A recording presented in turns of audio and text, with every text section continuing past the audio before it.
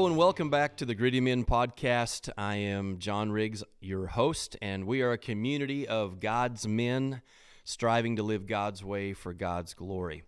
Our whole purpose in being here is to equip, inspire, and to encourage you men along your way in your journey of serving your King and living in a way that honors and glorifies Him in your everyday life. And so on today's podcast, we're going to address the topic of warfare and the battle that we know as men that we are part of and that we are engaged in.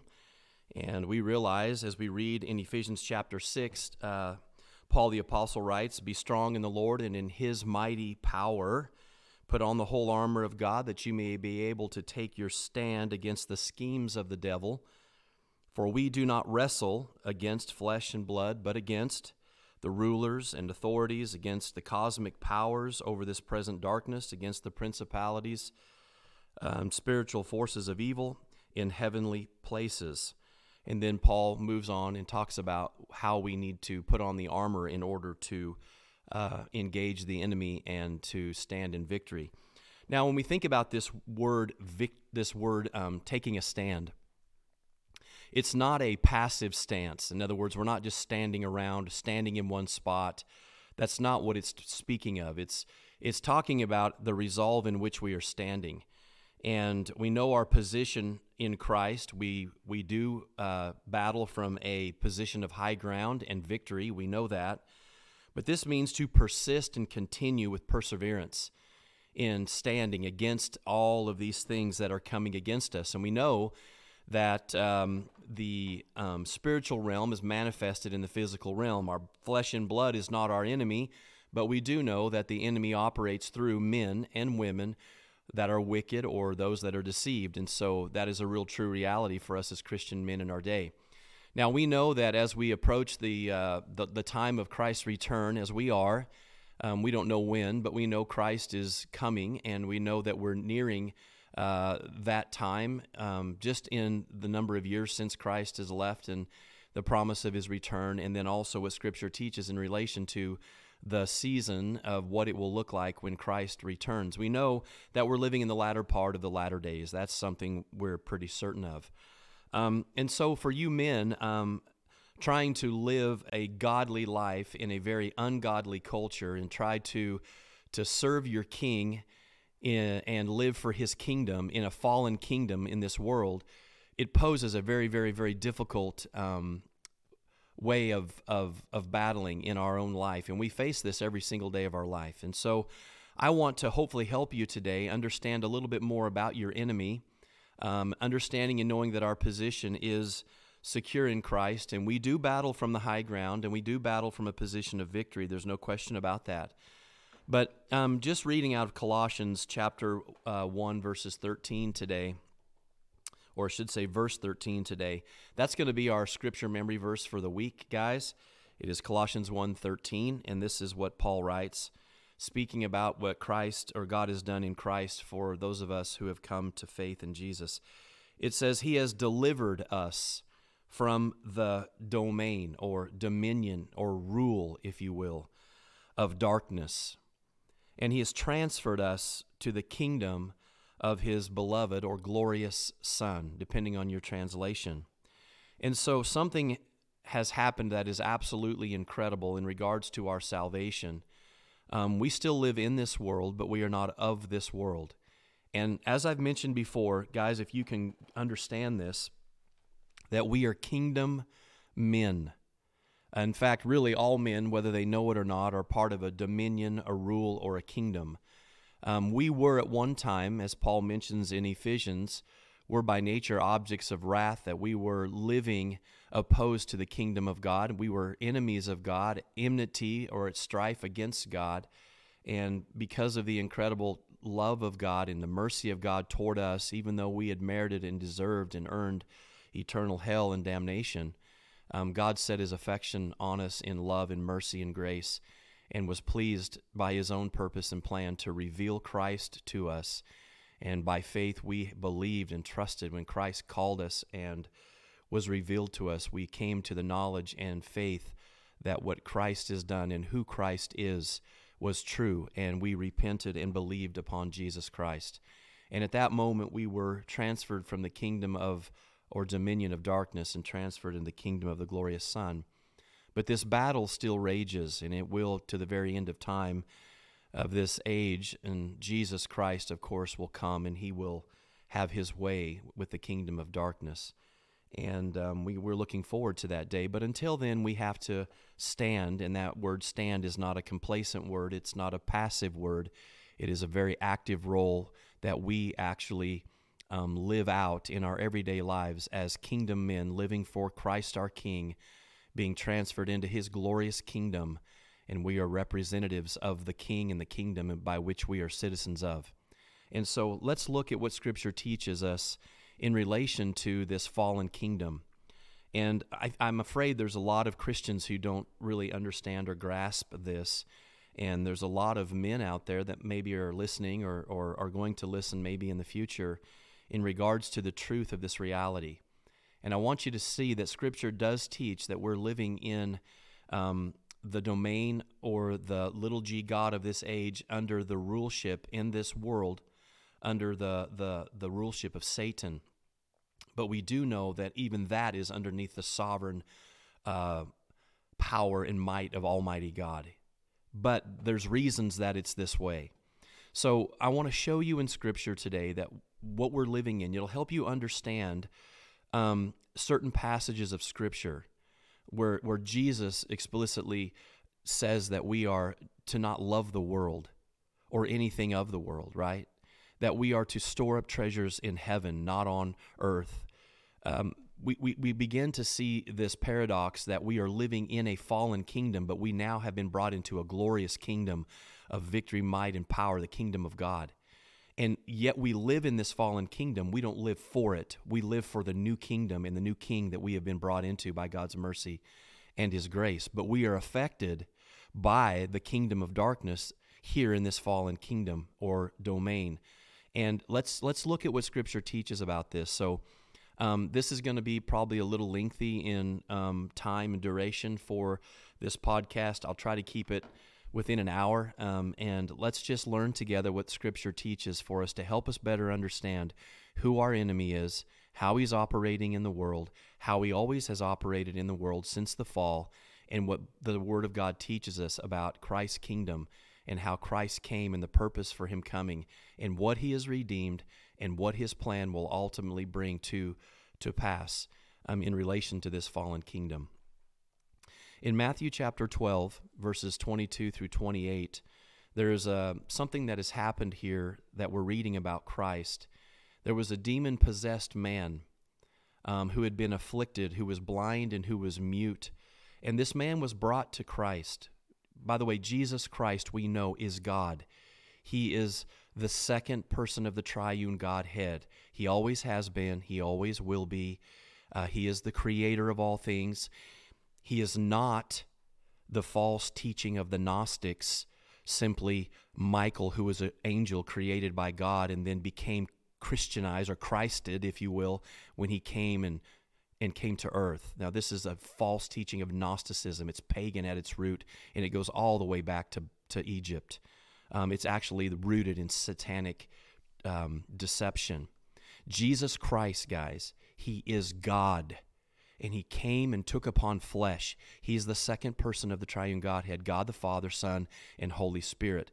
One other thing, I don't want to get sidetracked here, but just thinking of this.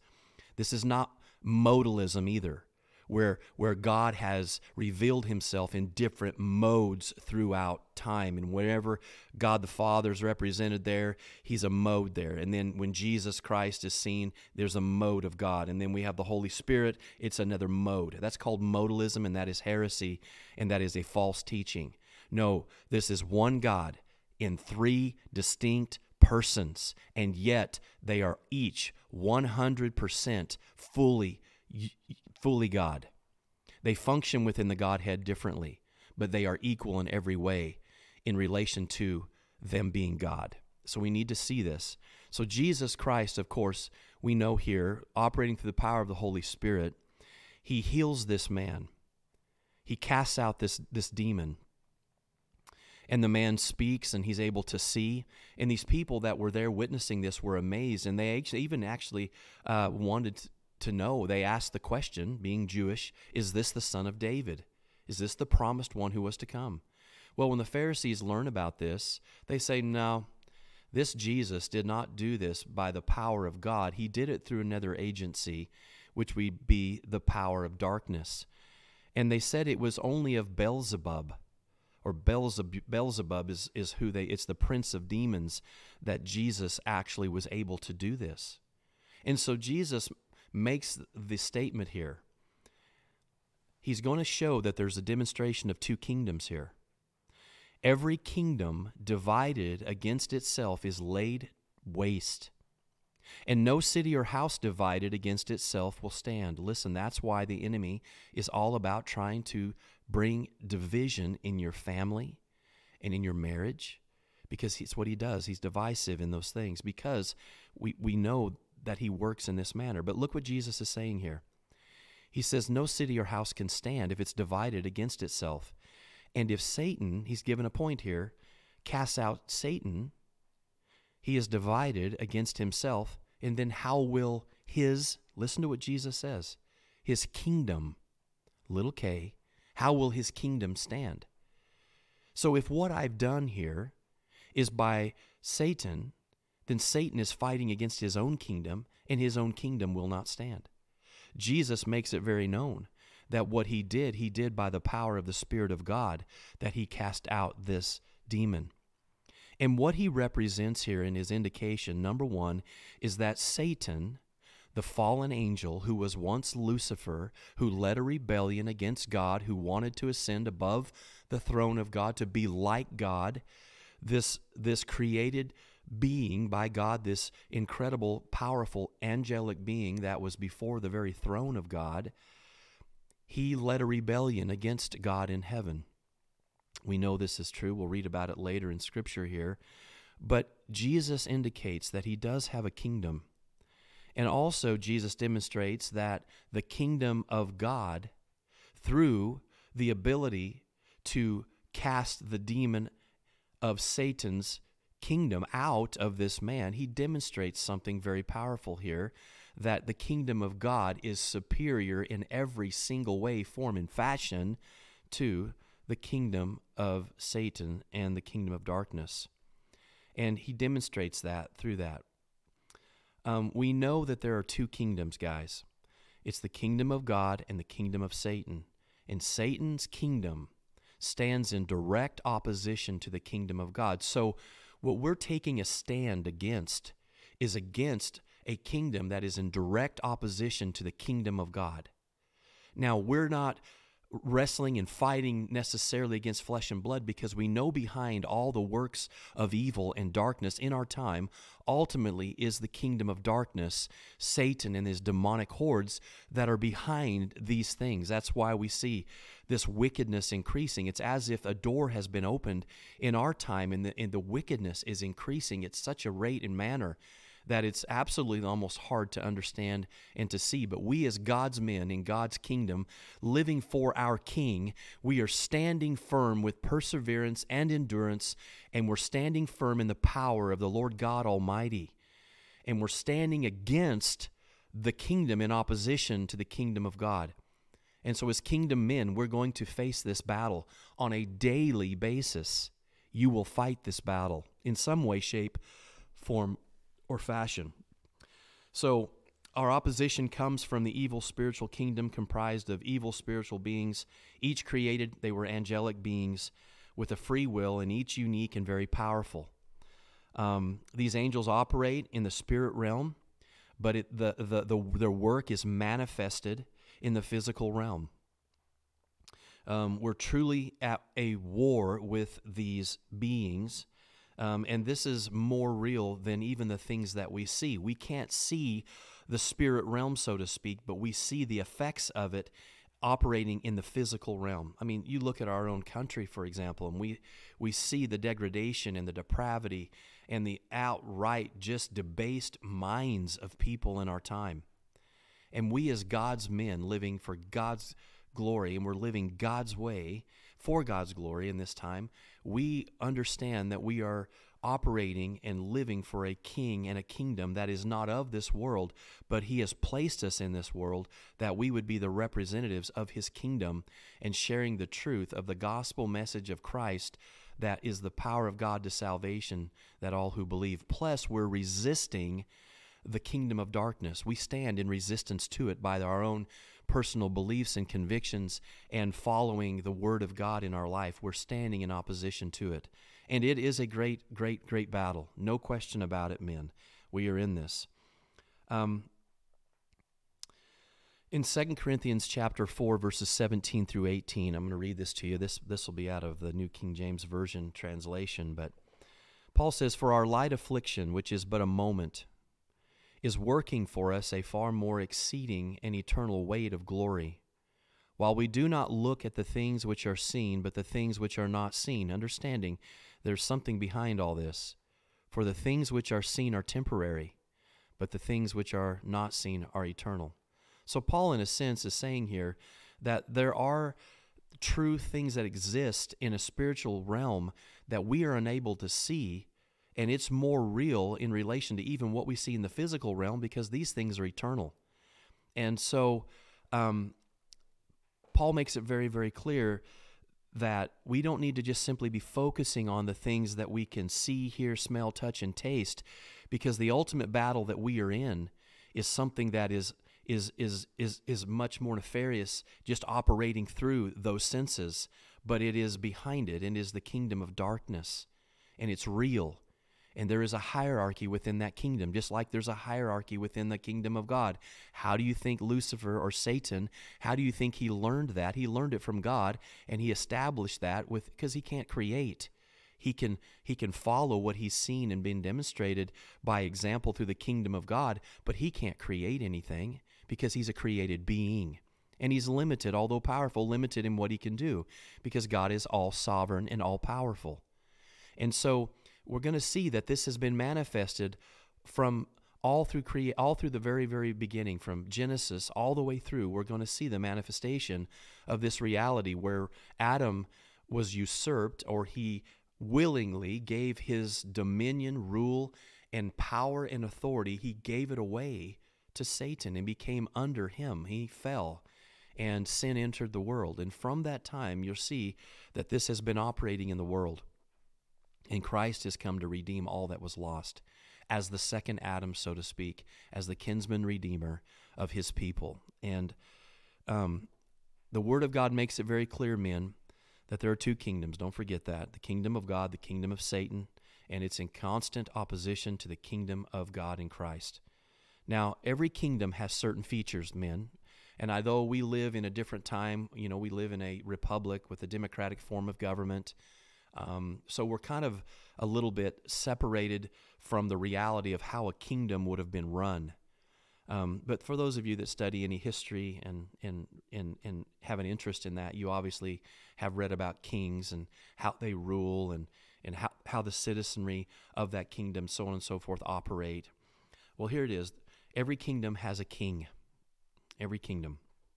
Every kingdom has territory over which the king rules. Remember, territory, very important. Every kingdom has a citizenry or people that are ruled over by the king. And every kingdom has a form of government, so to speak, a system to implement and enforce the will of the king over people and kingdom. So in Matthew chapter 4, verses 8 through 11, as we kind of begin to understand what's going on in this world, why are things like they are? It's much deeper than what you and I ever have been told or taught in relation to what is really going on in the world itself. It's mind-blowing to think about what all we see happening in the world and the powers and the empires and all of these things. What is really operating in this world is at a much deeper level, and it's being run through the kingdom of darkness in many ways. We're seeing this stuff implemented through wicked leaders and men, and all of these things are taking place. But in Matthew chapter 4, verses 8 through 11, here Jesus now has just gone through a period of testing over a 40-day period of time. He's fasting and he's praying. He's getting ready to begin his ministry, and he is tempted by Satan. Remember, Satan was trying to even prevent. He's always been trying to prevent Christ from being able to come and Christ being able to redeem and so on. It's been all the way from in Genesis where we read that the head of the serpent would be crushed by the foot of the seed of the woman. So the seed of the serpent and the seed of the woman. We know that he knew that mankind would have a seed. There would be one who would come and who would crush his head, who would wound him, who would bruise him. And we know that Christ Jesus has done that. So he didn't want this to take place, has tried to usurp it all through history, through the nation of Israel, trying to get them off track and for God to judge them according to his own word. And then we have all the way with Christ and, the prevention of even all the babies being killed by Herod. And we can go down the list of things as we see behind the curtain, if you will, working within the darkness of it all in the plan and purpose of his own, is to usurp this and keep this from happening. But what he does, he comes to Christ, and he says, "And the devil took him upon an exceedingly high mountain, and showed him all the kingdoms of the world." Now this is amazing. Listen to this. "And their glory. And Satan said to Christ, All these things I will give you if you fall down and you worship me." Satan was going to, like he did the first Adam, let's usurp this deal. You don't have to go and provide redemption for mankind in order to be a king that would rule on this earth. I'll give you the kingdoms of this world, but you have to bow down and worship me as king, as God. And what does Christ say to him? "Away with you, Satan, for it's written, You shall worship the Lord God, and him only shall you serve." And then the devil left him, and behold, angels came and ministered to Christ. So see, Satan had the authority and the right, the title deed to the earth. He actually has that. We know Christ takes it back because in Revelation chapter 5, in Revelation chapter 4 and 5, we do see that this is what's taking place in heaven, that Christ is the only one worthy to take the title deed to the earth, and then the seals of that title deed and are beginning to be opened, and this is the wrath of God that will begin to be poured out on the earth, and so on and so forth as we read through Revelation.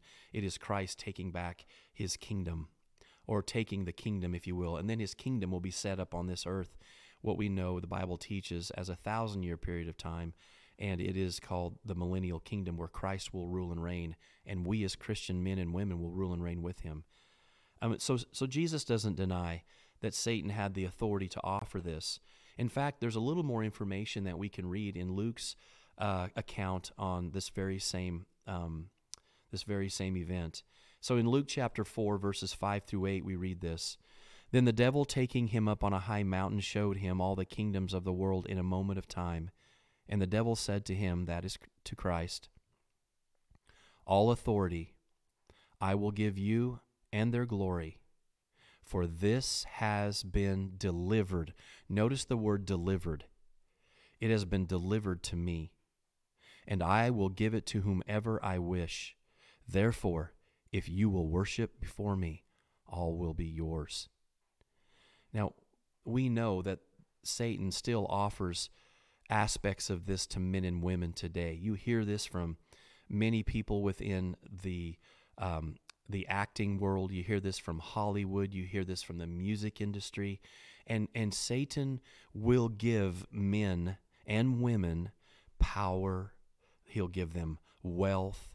He gives them prominence, fame. He will offer that, but it comes at a very high cost. And there are numerous people that just come right out and say, well, there was a cost for this. It cost me my very soul. So they sold out for the very temporary, and it came at a high cost. And they're the ones that are promoting this wicked, vile filth of our culture today. And it's not surprising. Why? Because they are doing exactly what they are told to do, and they are what? They are representing the one in whom they serve, which is obviously Satan.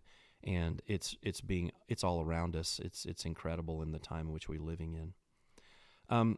So all kingdoms of the world, we see here that he had the authority to offer that. And that is a kingdom. This word in the Greek is a kingdom, the realm in which a king sovereignly rules. All authority, Satan said that I would give you. The word authority means power to act. It is the authority. It is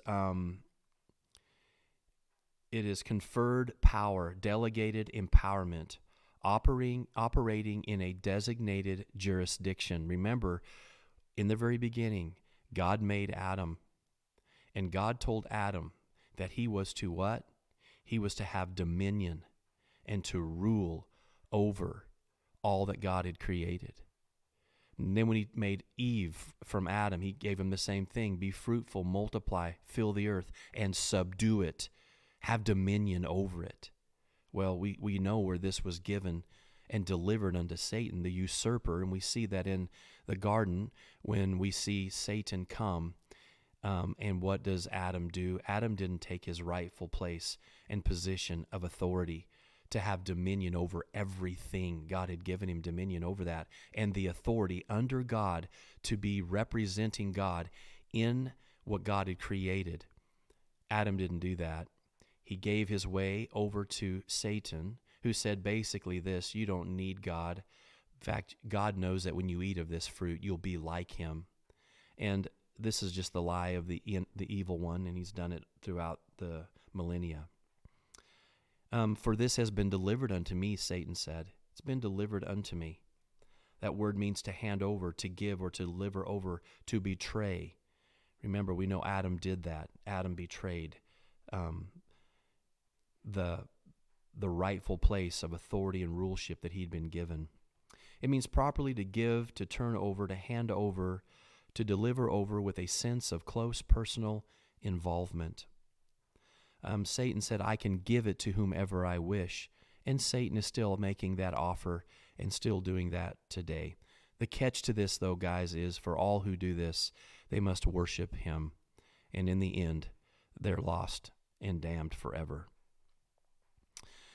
Here we learn that one of Satan's number one desires is that he, more than anything else, wants to be worshiped like or as God. For when men worship something other than God, Satan is ultimately worshiped. And to be like God, and to be worshiped like that, this worship must be bestowed unto Satan. That is why God hates idolatry, absolutely despises idolatry, because men are not following what God says, that I am to be the Lord. You worship me and me only shall you serve. You should have no other gods before me. And then we see the nation of Israel falling into this very snare and trap within the lands they would go through. God says, do not do the practices of the people in the land that I'm taking you. Do not take upon yourself their idols and worship their gods because they're pagan. Where did all this pagan worship and all of these religious pagan acts come from? They came from the kingdom of darkness. And God says, you are to be my people. I have taken you out of the world and made a nation and a people for my own sake. And they were to honor and follow God and worship him alone. But what happened was they didn't do that. They would be what? Led into the deception of the women they would marry outside of Israel. And they were constantly dabbling in the things of the world and being sucked into this idolatry, because, see, Satan knows that if they're not worshiping God, ultimately he's the one that is being worshiped. And idolatry is what leads to that worship of Satan and removes that worship rightly due to God. And we see that throughout the nation of Israel and over and over and over. And God judged them and judged them and judged them. And this is a reality of what the enemy was doing. He offers the same things to you and I today. That's why we got to be gritty men. We've got to be men who know what's going on. Remember, we have the lie, the lure, and then we have the lair. And he always offers these things. He pertains to the lust of the eyes, the lust of the flesh, and the pride of life. Those are the things of the world. And that's what's drawing you away from the things in the kingdom of God in Christ. It's the way he works in our life. And so we in our day are witnessing, guys, the climax and the coming end of Satan's kingdom.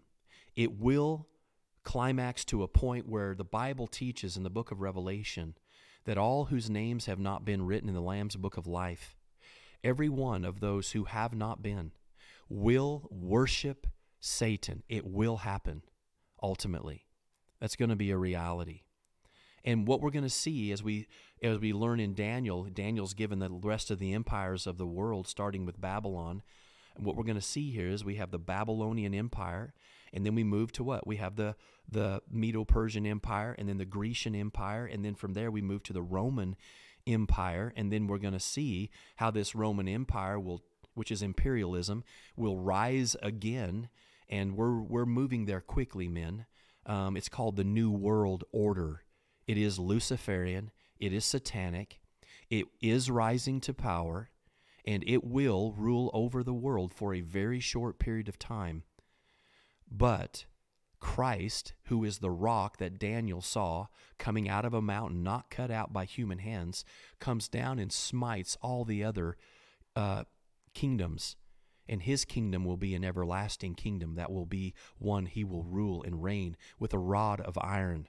His kingdom is coming, but before the kingdom of Christ comes in reality, in fullness, the kingdom of Satan will one more time rise up here with a new world order system that will be implemented.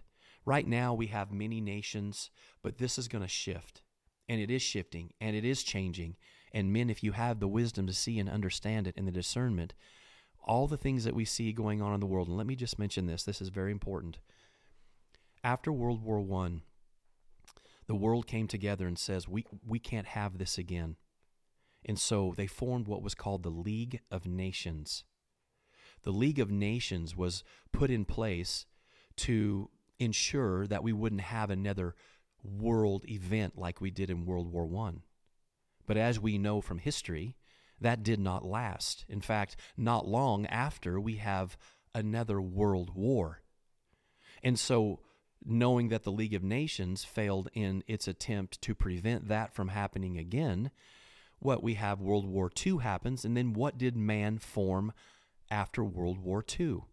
Well, history tells us it formed what? The United Nations. The United Nations was formed as a way of prevention and a coalition who would prevent this from ever happening again. But unfortunately, it's not going to work because there's going to be World War III. It's going to happen. Gog Magog. It's coming. In fact, if you study what the Bible teaches, in especially in Ezekiel chapter 38 and 39, and as you study that section of Scripture, which is a future event and war that will take place, you notice that Israel is the focal point again. And I know this is going to cut short our time here today, but I think it's important and imperative that we understand this. To God, the centerpiece of the world is not the United States of America. In fact, if you really know the true history of this nation, and you understand our government, and you understand the powers behind all that's going on in this country, you'll learn and understand that it's not the God of the Bible that we're dealing with, but we are a nation under many gods. All you have to do is go to Washington, D.C., and walk around and look at what is present there. Yes, the Bible is portrayed, and we have scripture verses, but let me tell you something. There's many other gods represented there. In fact, the District of Columbia is actually named after a goddess. That's just the reality. It's the truth. And if you were to go to the Capitol building and look up at the rotunda, you're going to see not only is George Washington a god, but there's also a whole rotunda full of what? Pagan gods and goddesses. Why is that? There's a reason for that, guys. All you have to do is realize and understand that what is behind all of this, it's not Christianity. Because if it was truly Christianity, think about that. Christians, we worship the one true living God. But we have all religions and all faiths in this nation. Not that freedom of religion is not significant, but that's not something God told the nation of Israel. God didn't tell the nation of Israel, you're free to worship any God you want to. No, he says, I am the Lord God. You shall worship me, and me alone shall you serve. You shall have no other gods before me. But if you understand in more detail about the Masonic structure in Washington and the power behind it and where it all came from, you're going to learn and understand more about the pagan reality of America. And it's not what you think it is. Now, I can spend a whole lot of time going through this, but for sake of time today, I'm not going to do that. But I want you to know that the centerpiece for God is the nation of Israel. And not only the nation of Israel, but it's the land that God gave as an inheritance to his people, Israel. And it's not just the land, it's also a city. And the city, the holy city, the centerpiece of the center of the bullseye is the city of Jerusalem. And isn't it interesting that from Babylon, God judged the nation of Israel because of their paganism and their idolatry and their wickedness, and God judges them. We have the Assyrians, and then we have the Babylonians. So we see that now Nebuchadnezzar and the Babylonians come with what is left, and what do? They are led into captivity. And so now the nation of Israel, literally from the time of Babylonian captivity until, if you think about the reality of this, until to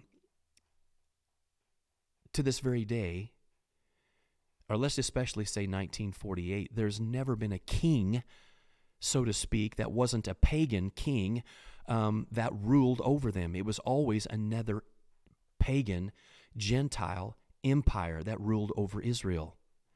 So what's fascinating about all this is, and then you see the dispersion of the people from Israel. You see in in AD 70, we have Titus come and the destruction of the temple, and the Jews are scattered, and we have the diaspora, and we have now this incredible, they're scattered all over the globe over time. But something significant happens in 1948. Israel, once again, is born in a day. And God, after what Hitler had done and the horrible Holocaust, God, although it was done through men, the nation of Israel is formed, is back in its land, and we have now the people there. It's just this incredible shift. Well, the reason they have to be is because the focal point of the war, of what World War III will ultimately be, or the Gog-Magog war, is going to be the nation of Israel. And we see all the things happening in the world. You still notice today it's centered around Israel, even today, all the turmoil. And we see what's going on right now currently with Ukraine and this crazy bonkers war that's going on. And I know some of you are going to hate on me for saying this, but let me just go ahead and say it anyway, because I don't really care how many people I offend. Russia could have ended this war. And for anyone out there to tell you that Russia doesn't have the power, the manpower, the weaponry to go ahead and just finish this deal, they're bonkers. they're not true. There's something more going on here with Russia holding and waiting, and now we got the United States and our very, very, very inept leadership. And by the way, he's there because God placed him there, guys. That's the truth and reality. God puts kings in place, and he removes kings. God is sovereign. But we have a very inept, weak rule, and not only rule, but just government overall. They have no character. There's no integrity left. It's just they lie, they're wicked, they're deceitful. Not every single politician, but for the most part they are. There are a few good men and maybe women there, but there's a few good men that are doing some things, but very little is happening. It's because we're not going to turn this thing around. Now, you can just get real upset and say, oh, John, I'm going to go. Let me tell you something. I actually considered running for Congress a few years ago. I went and spoke to some politicians about it. and they asked me why I wanted to run. Now, this has been some time back. And I told them, I said, well, I want to bring about change because I don't believe that there's true representation being given for the people of this area that I would be actually serving. And I want to bring about change. And they literally laughed and said, you won't bring about any change. The power system in Washington, it'll take years before you even have enough clout to even be on a committee, let alone have any influence, because it's so deep and sinister and dark, and the power behind it all. You're not going to change this. Now, it doesn't mean we don't live as godly men, living God's way for God's glory. It doesn't mean that. But what it does mean, if you know anything about Bible prophecy and Scripture, history is moving to a destination. It's moving to a destination already sovereignly predicted and determined in the sovereign plan and will of God. It's moving in a direction, to a point, to a place, to a time. It's moving there, and no man will stop it. You're not going to stop this from happening. And what we know from the last several presidents is that we, through their own words and their own admittance, that they are wanting to what? To bring in, to usher in the new world order. America's part of it, guys. The new world order. What is that? That's the Luciferian, Antichrist, new world order system that we read about in Scripture that rises to power in the last days and will rule literally over the world. It will rule. Now, the Gog-Magog war, I think, will be a great platform for the United Nations to realize it was a failure, and then possibly, this is my opinion now, that the New World Order system will be implemented in place where there's 10 nations who are under the authority and power and leadership of what we know as the Antichrist, who has been given power by who? Who's behind all the kingdoms of darkness and the pagans and all the Gentile empires? Who's behind them, guys? We read about it in Scripture. We're going to show you here in a little bit. It is the dragon. It is Satan.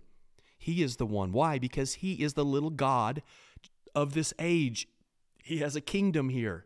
And those pagan empires are part of his kingdom. And they're fighting against the kingdom of God in Christ, so to speak, in relation to all the opposition of God's word, of godliness, of Christ-likeness, of morality, of all of these things. And the goal is keeping men in darkness and shrouded in darkness and the increase in wickedness and sin. It's all about destruction, and that's what the enemy is going to ultimately bring about in the lives of those who reject Christ. It will bring about that. And so what we know is that this is climaxing to a time here where Satan literally will establish and set up his final empire that will rule over the world. Over the world. There's really not an empire, so to speak, right now that's ruling over the world, but this one is rising, and they're tearing everything else down to bring this empire up through to a point where it will rule and reign.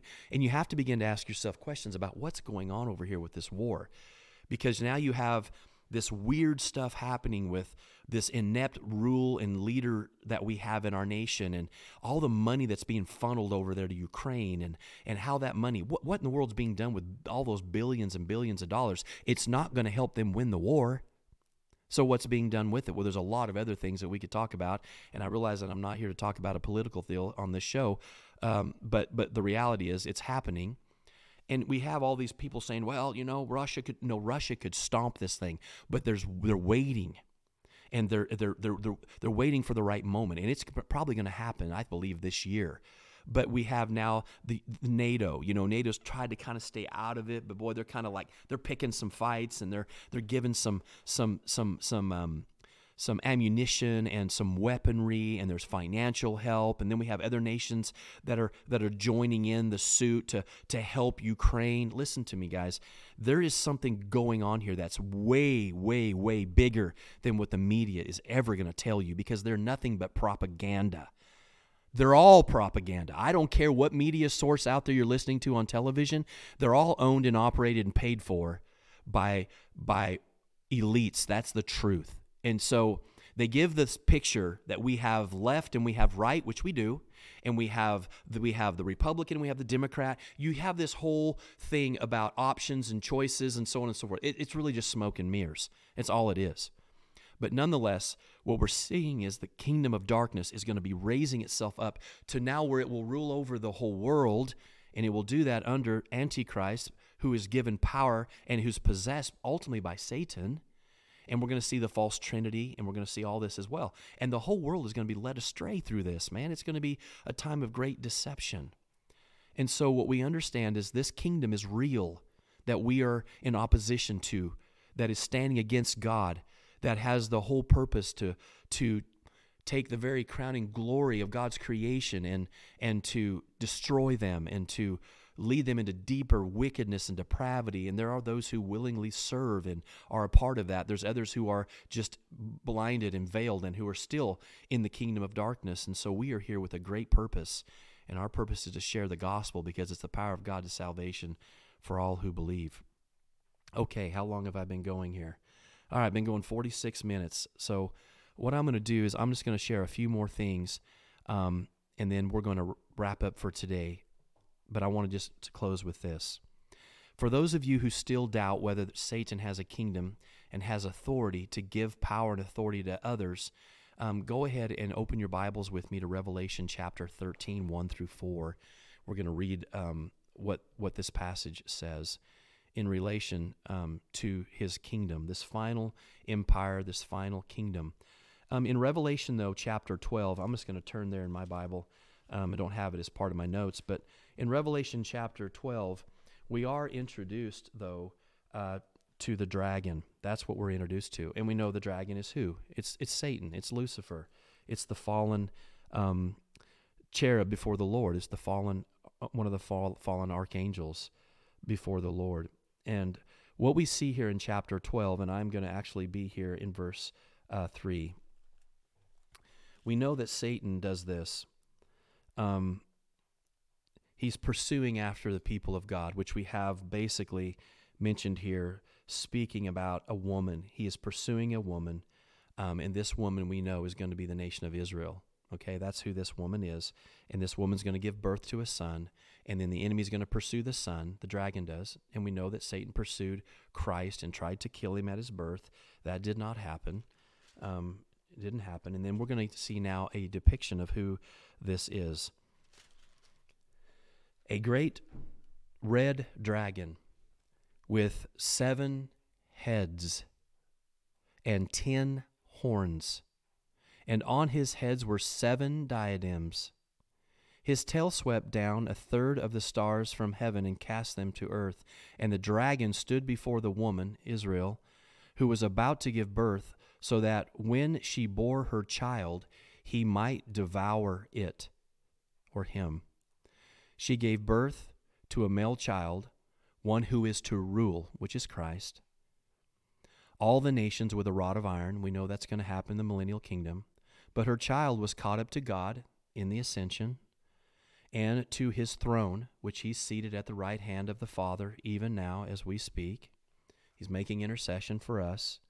And the woman fled into the wilderness, where she has a place prepared by God in which she is nourished for 1,260 days. So we know, though, if you continue on through chapter 12, he not only makes war with the woman, who is Israel, but also the dragon became furious. And this is during this 7-year period of time. We're looking at the 3.5 years. We know there's war in heaven, and we know that Satan and his angels fight against Michael, who is one of the archangels of God, which we read about in other places in Scripture. But Michael and his angels, they fight against Satan and his angels in where? In the heavenlies, because we know there's more than one heaven. Paul says, I know a man, speaking of himself, I was caught up into the 3rd heaven. We know that there's heavens. There's more than one heaven here, not in relation to where the throne of God is, but in relation to levels of the heavens to where God is. And we know that these principalities are where? They're in heavenly places. They're in the heavenlies. There is a dominion in the heavenlies, and there's war. If you read in Daniel, just the battle that took place when he read from Jeremiah that there was going to be 70 years of captivity, understanding that it's been nearly 70 years, he begins to seek the Lord and pray and fast, wondering when this time was going to be. And then what? An angel was sent to him, but it took 21 days for the answer to come to Daniel, because the angel said that I was what? That I was restricted. I was in battle with what? The prince of what? Who was he? The prince of Persia. There's principalities. There are hierarchies within Satan's kingdom. And this is a principality. This is a very powerful angelic being that is ruling here. And that angel was able to get set free. But he says, Michael, your angel came and he assisted me. And then I was freed and I was able to come to you and give you this message. He was a messenger angel. And so the heavenlies, there's battle that happens in the heavenlies. But there's coming a time where Michael and his angels will fight against Satan and his angels, and Satan and his angels will be defeated, and they'll no longer be able to be in the heavenlies. He's going to be cast down to earth, where he has to stay upon the earth. And it says he comes down with great wrath, because he knows his time is short. And then he also becomes furious with the woman. He goes off to make war with the rest of her children, which is the nation of Israel, her offspring, on those and on also those who keep the commandments of God and hold to the testimony of Jesus Christ. Who is that? That is what? That is the church of God. That is the Christians. We are the ones that hold to the testimony of Jesus Christ. That's who we are. We are the redeemed of the Lord. And he stood on the sand of the sea. Now we're going to be introduced now to which is the Antichrist here. And I saw a beast rising out of the sea. Notice he has the same thing. Satan's system, this is his system. This is the system that we see, this fallen, dark system. But he has been behind the pagan, Gentile empires. Remember, God had a chosen nation. It was Israel. All the other nations of the world were pagan. They were Gentile in nature and also in birth. And then we know the enemy is working through these empires. And we're going to see these empires shown here. Not only do we see it on the dragon with the 7 heads, the 7 heads are actually representative of 7 kingdoms. And how far does it go back? Well, guys, all you have to do is look at the people of God, who is the nation of Israel. And what do we find the first nation who oppressed the nation of Israel? What nation was it? It was a very powerful nation. I wouldn't say nation, empire. What empire was it? It was the Egyptian empire. And we know that from Jacob and his 12 sons, and Joseph being brought there by God's sovereign plan, will, and design, then the brothers coming later, even though they were involved in this horrible thing to sell Joseph and to get rid of Joseph, we find it interesting that God already had promised this and said this was going to happen to Abraham's people, and that there would be one who would come in the 4th generation who would come and he would, set the people free. They were going to be enslaved. So here we deal with the nation of what? The very first head that we'll see is going to be Egypt, and there's 7 heads. Then we have what? What's the next nation that we see? The empire, not nation, I keep saying nation, I mean empire. What Gentile empire came after dealing with the nation of Israel after the Egyptian empire? We know it was the Assyrian Empire. After the Assyrian Empire, we're going to look at the 3rd head. What was that empire? Well, we know it from history, the Babylonian Empire. And then what? Now we're picking up in Daniel, and you see the Daniel's going to go, and he's going to look forward now to the end of time. He's not looking back, and he's seeing the coming empires now from the time of Daniel. The Egyptian empires in the past, the Assyrian empires in the past, but the one that's rising up was what? It was the empire of the current king, the head of gold, who is what? Is the Babylonian Empire. And that was the 3rd. And then we move from that, we move to the Medo-Persian Empire. And we see in Daniel, that is very, very clear that the Medo-Persian Empire came after. Sorry, I'm having trouble with the connection. Please try again in a moment. And the Medo-Persian Empire comes along. And then we know what? We're going to see the next head. The next head is what? It is the Grecian Empire. It's represented as what? It's represented as the leopard. We know that that empire came so swift and so fast, and took over the world just so quick. It represents the leopard. And then from that empire, we're going to move to the next one. What is the next empire? It's the Roman Empire. And the Roman Empire, what? Took over, but the nation of Israel was what? It was under the thumb of all these empires. It was being affected and inflicted and persecuted by these empires. You have the Egyptian, you have the Assyrian, you have the Babylonian, the Medo-Persian, you have the what? The Grecian and the Roman Empire. That's only 6 though, John. That is only 6 because there's still coming one more empire. It is an empire. Some say it's the revived Roman Empire because Rome has never died, by the way. But also we see it as the imperialistic, Luciferian, satanic New World Order empire, and it is going to be the 7th, and it will be what? Ultimately, it will come against who? The nation of Israel, the Jews, once again. And we find that this dragon has 7 heads. That is 7 Gentile empires that will rule over the world, and deals with who? It deals with God's people, the nation of Israel first, and then we have those who hold to the testimony of Jesus Christ. And this dragon and this Antichrist and then the false prophet system or the religious system, it is all powered and implemented through who? Through Satan's plan and work. And it will be over the world. And so when we see the 7 heads, we're not confused about the 7 heads. We know who the 7 heads are. The 7 heads are the 7 empires. And then we look at the 10 crowns, and we see the 10 crowns are representative of 10 kings, and we understand more about the 10 kings. It's not really that hard to understand when you read other parts of Scripture, but nonetheless, this is dealing with the kingdom of Satan. And we see here now,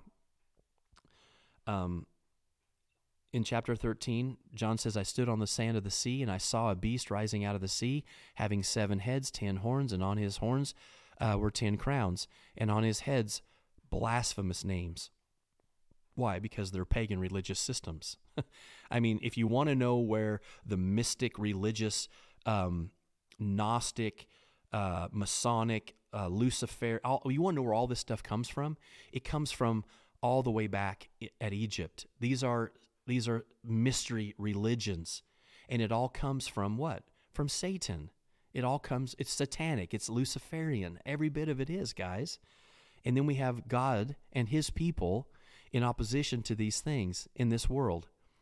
And John here's describing these empires and this dragon, and now he's looking at this beast, which is still part of the same system, and ultimately will be ruled by a ruler. And the beast which I saw was like a leopard. It's going to come to power quickly. It's going to come to power quickly. And not only will it come to power quickly, and it also has parts of the other empire in it. Because think about how this works, guys. Those of you that know anything about how the empires have passed down, and if you look at pagan religion, what you'll find is that these gods of these wicked Gentile empires, they have the plethorium of gods. They have all these gods and goddesses. Well, where did all this come from? They all came from Satan. They're all satanic. That's all they are. And they all take a different name under a different empire. Still the same gods, but they take on different names. And there's 3 things you're going to notice about them.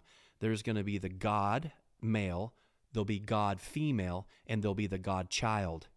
All of the empires have done this because Satan knows that there is going to come one who would be born of the woman. He knows this. This is not something he doesn't know. He knows this because it was told to him when it came to the curse that God gave and told Satan, this is the result of the curse and what you get for what you've done.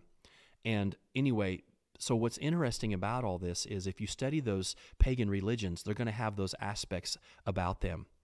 And they basically just fold over into the next empire. They get a new name, the same goddess, the same gods, the same pagan worship. They fold over into another empire.